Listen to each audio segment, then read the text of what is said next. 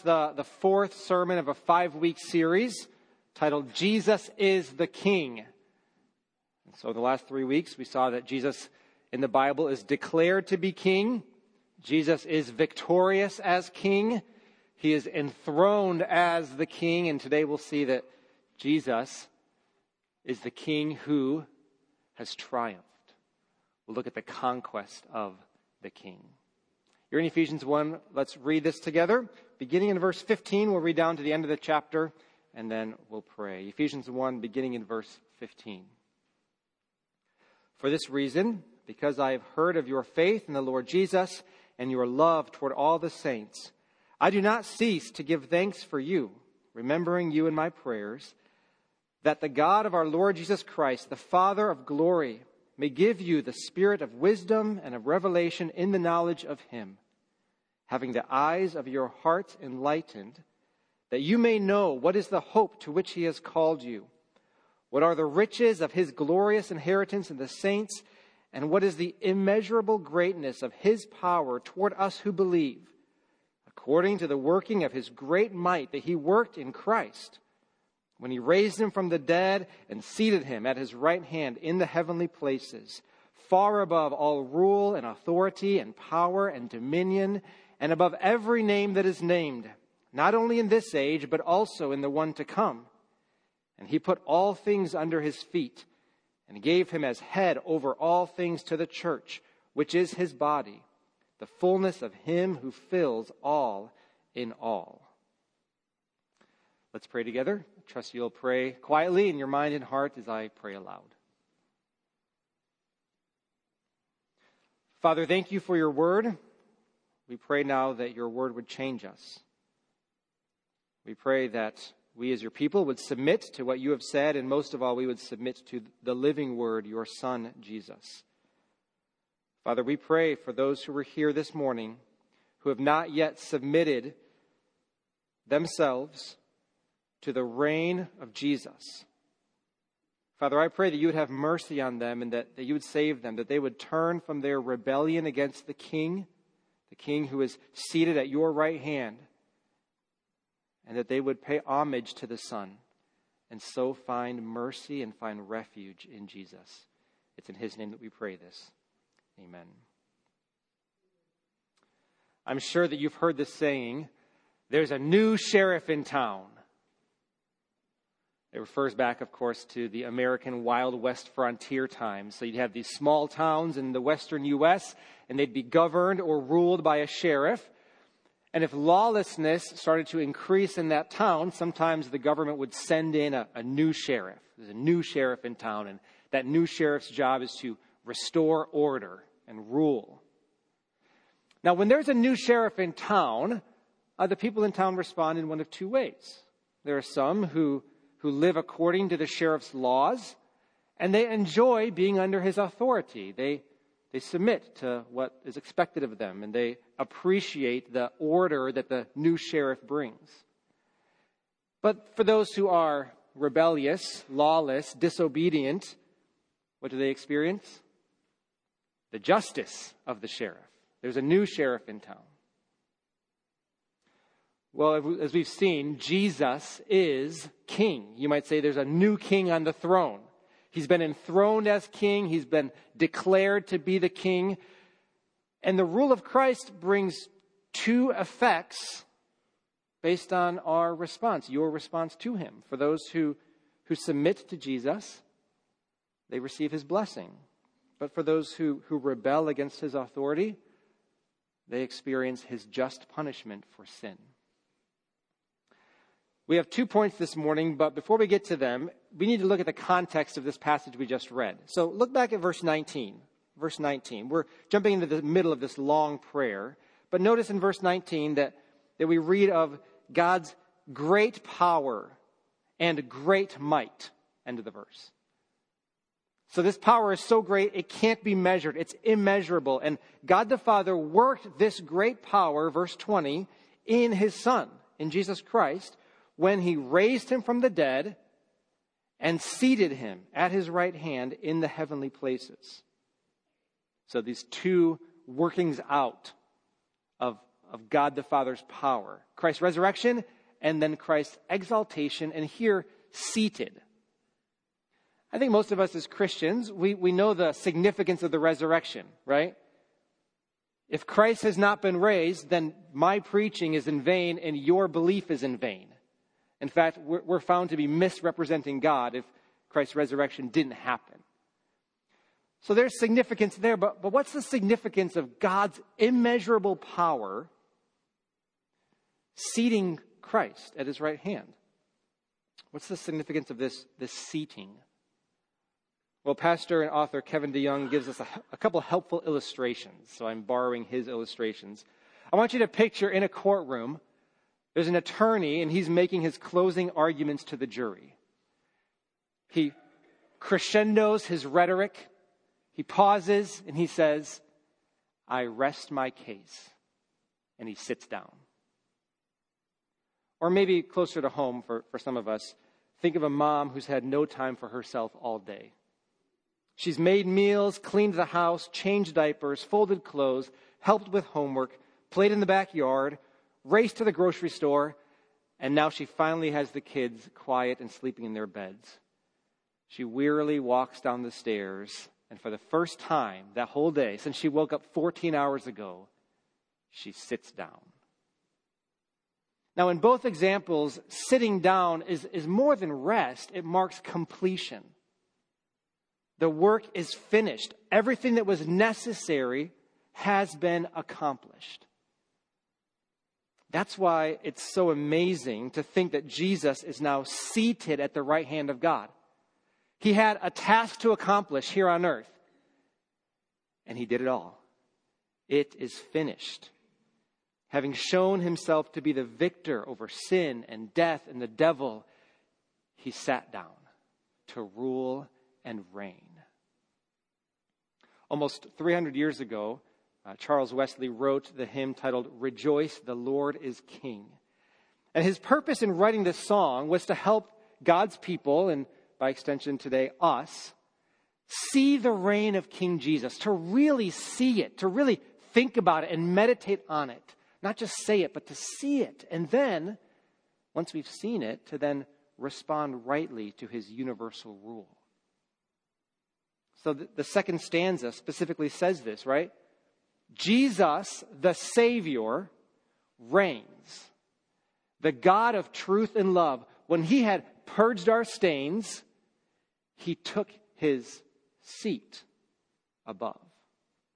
The purging work is finished. It's complete. And so Jesus took his seat above. Our King reigns as he sits on his throne. Now we're going to keep moving through this passage, and the next couple of verses give us our first point. So from verses 21 and 22, we're going to see the extent of Christ's reign. The extent of Christ's reign. His reign, the reign of King Jesus, is all-encompassing. Did you notice the types of words used? Look at verse 21. Jesus reigns far above all rule and authority and power and dominion, and above every name that is named. Not only in this age, but also in the one to come. And he put all things under his feet and gave him as head over all things to the church. God is making it really clear.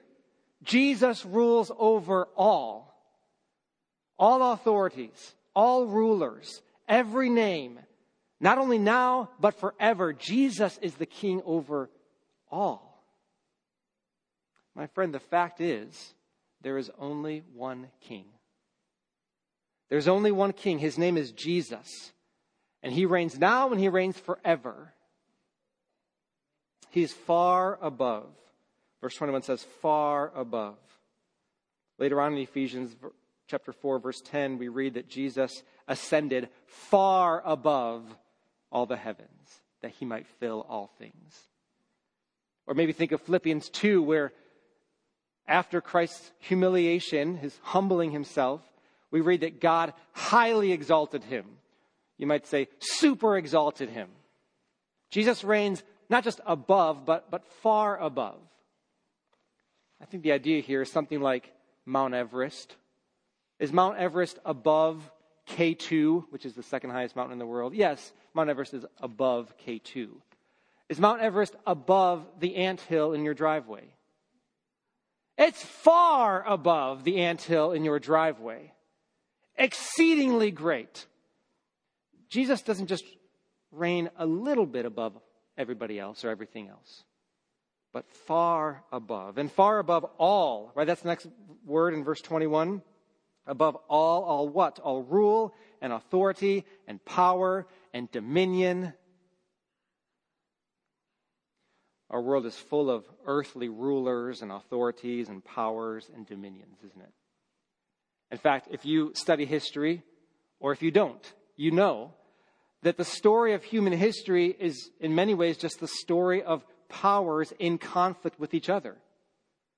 Most wars are fought over who will rule and how far will they rule. So in our own nation's history, right? The question was, would England rule over the 13 colonies? Would that king's rule extend to the 13 colonies? Would the power of Nazi Germany, the earthly power of Nazi Germany, defeat the Allied powers? There's a conflict of earthly authorities. Would the authority of Kim Il-sung extend over the entire Korean peninsula or just the northern half of the Korean peninsula? Our world is full of these conflicts, these battles over who will rule and how far this person or people will rule. And so earthly kings and authorities, they fight with each other to determine the extent of their dominion. But there's one king, and he rules over them all. That power, that authority that you feel right now is gaining too much power in our world and seems to be using their power to hurt and to harm. Jesus rules over that power.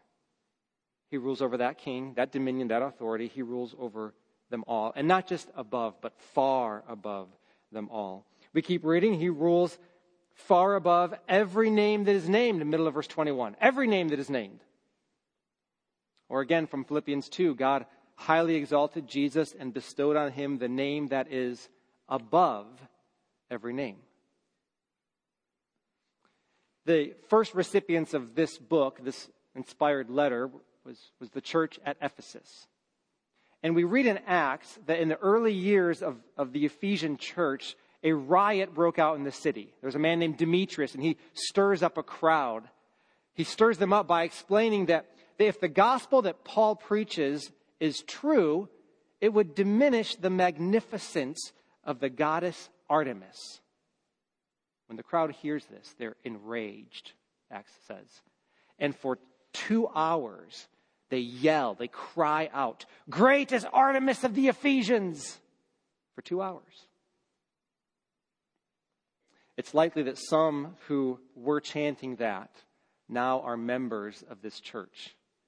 And they're hearing that as great as Artemis may be, or as great as she might be in the minds of people there in that city of Ephesus, there is a king who is above every name. Above the name of Artemis, above the name of anybody else you want to fill in that blank. Jesus is the king far above all and far above every name. And his reign extends beyond time. See how verse 21 ends? Not only in this age, not only right now, but also in the age to come. Christ's reign, his rule is not bound by time. Jesus is the eternal king. He rules far above all, and he rules far above all forever. And then, going into verse 22, as Paul is inspired by the Holy Spirit, he's going to use some expressions, some phrasing, some wording from a few different psalms. Verse 22 begins, and he, that's God the Father, put all things under his, that's God the Son, Jesus, under his feet. So what's under the feet of Jesus? Here it's all things. And this idea of all things under the feet of Jesus, it shows up in other parts of the Bible. It's the idea of subjection. Subjection. And that's the word that's often used in some of these other passages where that theme and often a quote from one of the Psalms shows up. So we'll look now at another one of these. Turn in your Bibles to Hebrews chapter 2. Hebrews 2. Hebrews chapter 2. As you're turning, just a picture of subjection, this idea of all things under Christ's feet. Think of a victorious warrior, and he has his foot on the throat of the defeated enemy. That's the idea. In fact, from Old Testament, we know that when David killed Goliath, we read in 1 Samuel that David ran and stood over the Philistine. Goliath was under the feet of David. That's the idea here of subjection. And so in Hebrews 2, let's start reading in verse 5. We'll read down to the first part of verse 8. Hebrews 2, verse 5. For it was not to angels that God subjected the world to come, of which we are speaking. It has been testified somewhere, and now in most of your Bibles you see this is set apart as kind of a paragraph or poetry. That here the writer of Hebrews is quoting a psalm. Middle of verse 6. What is man that you are mindful of him, or the son of man that you care for him? You made him for a little while lower than the angels. You have crowned him with glory and honor, putting everything in subjection under his feet. Now, in putting everything in subjection to him, he left nothing outside his control. Listen to 1 Peter chapter 3. Jesus Christ has gone into heaven and is at the right hand of God, with angels, authorities, and powers having been subjected to him. Friends, the war is over. Satan has lost. Jesus rules and Jesus reigns. He is seated as the victorious king with all things under his feet. Satan is in subjection. Now, as Christ stands over the devil, if you will, with his foot on the throat of the dragon, Satan is still writhing and thrashing about. He's been defeated, but he's still calling out. Come, follow me, he calls. He tempts us. Come, do this. Submit to me, Satan calls, even as he's under the feet of King Jesus. And so the writer of Hebrews in verse 8 notes this. At present, he says, we do not yet see everything in subjection to him. Satan still threatens us. But the fact is, he has been dethroned. He's been dethroned. And one day he'll be fully and completely and finally destroyed. Brothers and sisters, there's a new king on the throne. There's a new king in town, you might say. And so we sing the words of Wesley. His kingdom cannot fail. He rules o'er earth and heaven. Even the keys of death and hell are to our Jesus given. So lift up your heart. Lift up your voice. Rejoice. Again, rejoice. There's one king. There's one king, and that's Jesus. That rejoicing leads us into our second point this morning, and that is the effects, the effects. If you're spelling it out, that's effects. Affect is a verb, effect is a noun. The effects of Christ's reign. You can pronounce it effects, but it's the effects of Christ's reign. So what's the extent of his reign? It's everything. Not only now, but forever.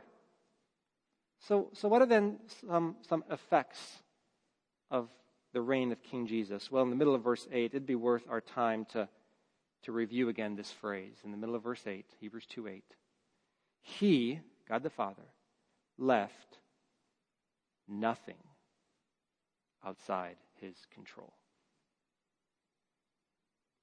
Do you want to know what the word nothing means? It means nothing. It's the opposite of all that we saw in Ephesians 1. Jesus reigns over all. What's outside of Jesus' control? Nothing. Nothing. How does that affect you? How should that affect you? Well, one effect, I think, is that We ought to rejoice. We ought to rejoice. Jesus is our Savior. He purged our sinful stains and he took his seat above. Can his kingdom fail? No, his kingdom cannot fail. What's the extent of his reign? Does he rule over just earth? No, he rules over earth and heaven. Does the devil have ultimate authority? No, the keys of death and hell are to our Jesus given. So rejoice. Again, I say, rejoice. Now, we can choose to rejoice even when we don't feel happy. You may be here this morning and you're really feeling not so much the phrase, he left nothing outside his control, but you're really feeling the next phrase of verse 8. At present, I don't see everything under his control. And you can, and I can, if we're Christians, we can rejoice when we remember that Jesus rules over all. We can. Different from feeling happy or getting everything we want. It's rejoicing that there is a king. There's one king, and he's our Savior. He's our guide and friend, and to us he'll condescend. So come, join to sing loud praise to Christ our King. Let all with heart and voice before his throne rejoice. Alleluia. Amen. In addition to rejoicing, second effect of Christ's reign is hope. There's hope because there is nothing outside his control. Nothing. Dutch theologian and statesman Abraham Kuyper, in reflecting on this verse, this phrase, wrote this: there is not a single square inch in the whole domain of our human existence over which Christ, who is sovereign over all, does not cry, mine. Jesus rules over that too. Jesus rules over every area of your life. Jesus rules over you. He rules over me. Friend, do you believe that? If so, how does that affect the way you live? If so, why are we so afraid of earthly powers? Why do we sometimes sinfully fear what might happen if a certain person loses an election or a certain person wins an election? Why do we so often sinfully fear if a certain nation conquers us, or if a certain institution or person is given a measure of earthly authority? Now hear me. There are ramifications in this world and in our lives for all those things. And as Christians, we ought to care about how those things affect us and the people around us. But there is one king over all. He's our Savior. So of all people, Christians should be the most hopeful, the most confident. Jesus is the king. Our Savior is the king. How much is outside of his control? Well, my Bible says nothing. Nothing outside of his control. So let's rejoice. Let's hope. Let's trust. Let's trust. Don't worry. Don't fret. Don't panic. Don't be anxious. Have you ever been around a small child who sees an ant and freaks out? I've been around a few who are also related to me. And so this small child sees an ant and screams and panics. And in that moment, not always in the spirit, but in that moment, I want to reason with the child, right? Listen, we are so much bigger and so much more powerful than that ant. Stop screaming. There's no reason to be afraid. Don't panic. I'm right here, far above that ant. Imagine how our earthly worries appear to God. So God says in Philippians 4, don't worry. I'm at hand. I'm near. I'm here. Don't be anxious about anything. Instead, pray. Pray, God says, and you'll receive my peace to guard your hearts and minds in Christ Jesus. So the effects of Christ's reign, we rejoice, we hope, we trust, and the Bible says we are bold. Bold in what? Bold in making disciples. As Christ finished his earthly ministry, he said, I have all authority, all power. Matthew 28, all authority in heaven and earth has been given to me. Go and make disciples. This is just ordinary Christianity. One of the resources that's recommended in your bulletin today is a short article titled, Disciple Making is Ordinary Christianity. If you consider yourself an ordinary Christian, you are called to make disciples. And we can have boldness in this because Jesus says he has all authority, all power. There's one king, it's Jesus. And then the last effect of Christ's reign is submission. The reign, the rule of King Jesus causes submission. Now you might look at the first four I mentioned and say, well, that's a choice that I need to make. I need to trust. I need to hope. I need to rejoice. I need to be more bold in making disciples. And you'd be right. This last one is a choice that you can make now. But ultimately, none of us will escape submitting to King Jesus. Ultimately, you will have no choice as to whether or not you will submit to the one King of the universe who reigns far above all. Not only now, but forever. So some in this room have already chosen to submit to King Jesus. And some in this room, I believe, have not yet. But you will. You will. Go ahead and turn to Psalm 2. This is the passage that was read earlier in our service. As you turn there, listen to how Philippians 2 continues. I already read a portion from Philippians 2. God has highly exalted Jesus, bestowed on him the name that is above every name, so that. So here we have a purpose. So that. Why is King Jesus the one king over all? So that at the name of Jesus, every knee should bow. Mine and yours. Every knee should bow. In heaven and on earth and under the earth. And every tongue confess that Jesus Christ is Lord. That he rules. That he reigns. All to the glory of God the Father. Maybe you've heard the saying that facts don't have feelings. Well, there's one fact. Every single one of us will submit to King Jesus. I will, you will.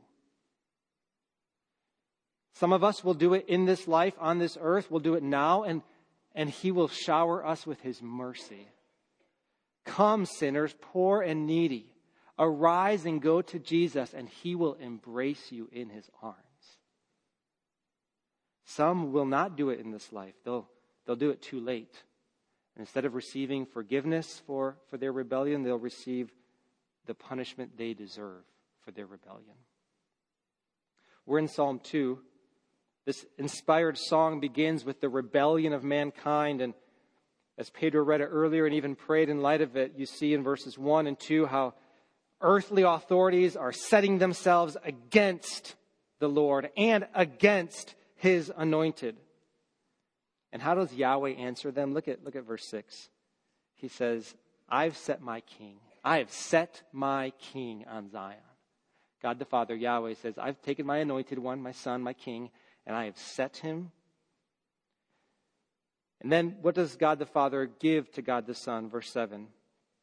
The Lord said to me, you are my son. Today I have begotten you. Ask of me, and I will make the nations your heritage, the ends of the earth your possession. God the Father gives to God the Son complete rule and reign over everything. And how does the Son respond to the earthly authorities who set themselves against the Lord, against his anointed? Well, verse 9, we see that the Son will break those who rebel against him.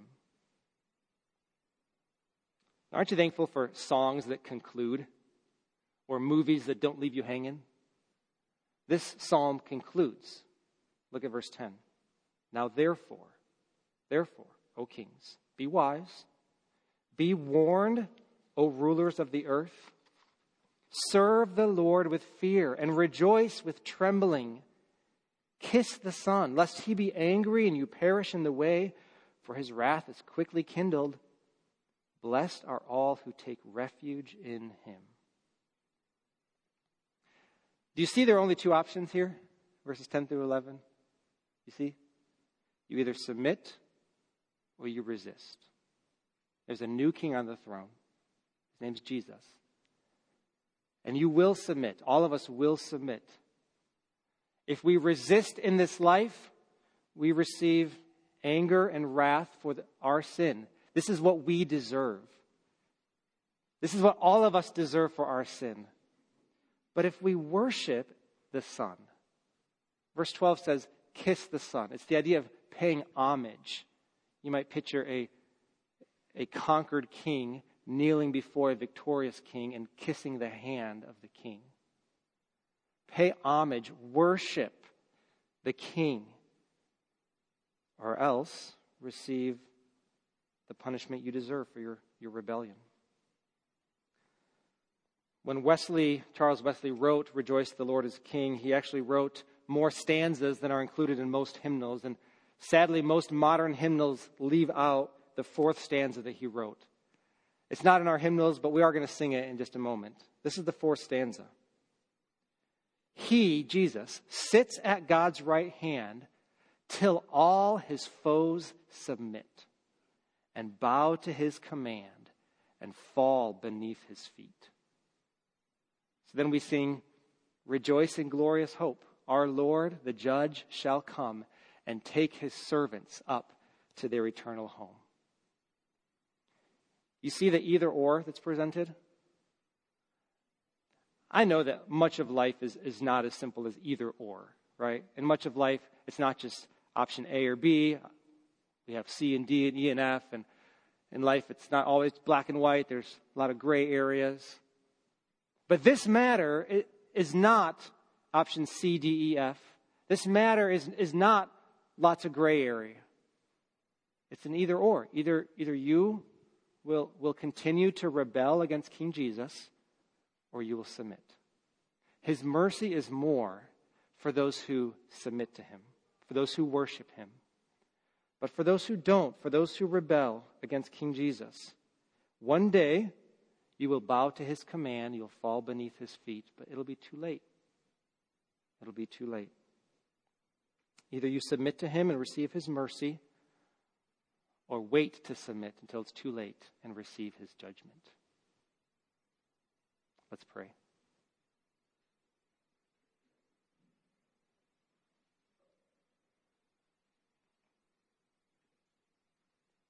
Before I close this in prayer, I want to give you just a moment of quiet now to respond.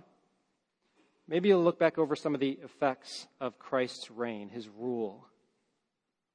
For some, we ought to commit ourselves to rejoicing or trusting or hoping or being bold in making disciples. For some here, God is calling you to submit to King Jesus.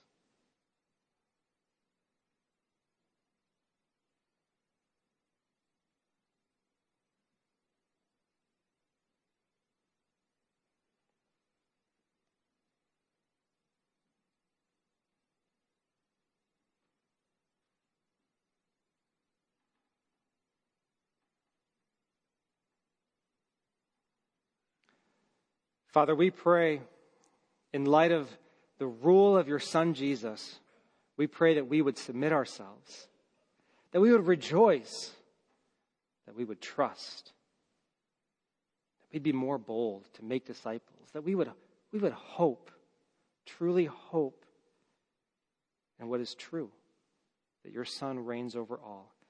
God, we thank you that Jesus doesn't simply reign a little bit above all earthly rule, but your Son, Jesus, is seated right now far above all rule. Father, thank you. We pray now for those in this room, in this building, who have not yet submitted to King Jesus. Father, we pray that they would turn and trust. We pray that as a result of your word and your spirit and your people, that there'd be individuals who today receive new life and receive forgiveness of their sins and find mercy and find refuge in Jesus. Father, we thank you for Jesus, and we thank you for his reign and his rule.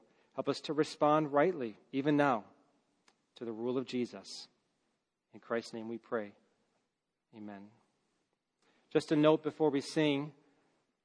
After our service dismisses, I'll be in the back, and if you are here and either maybe for the first time today you've submitted to King Jesus, or maybe you'd like to, or you are wondering more about this, please come see myself or one of the other elders or deacons or our wives. We would love to help you know more about what it means to submit to King Jesus. We'll be in the back after we dismiss. Let's respond now in singing. Andrew's going to come and lead us.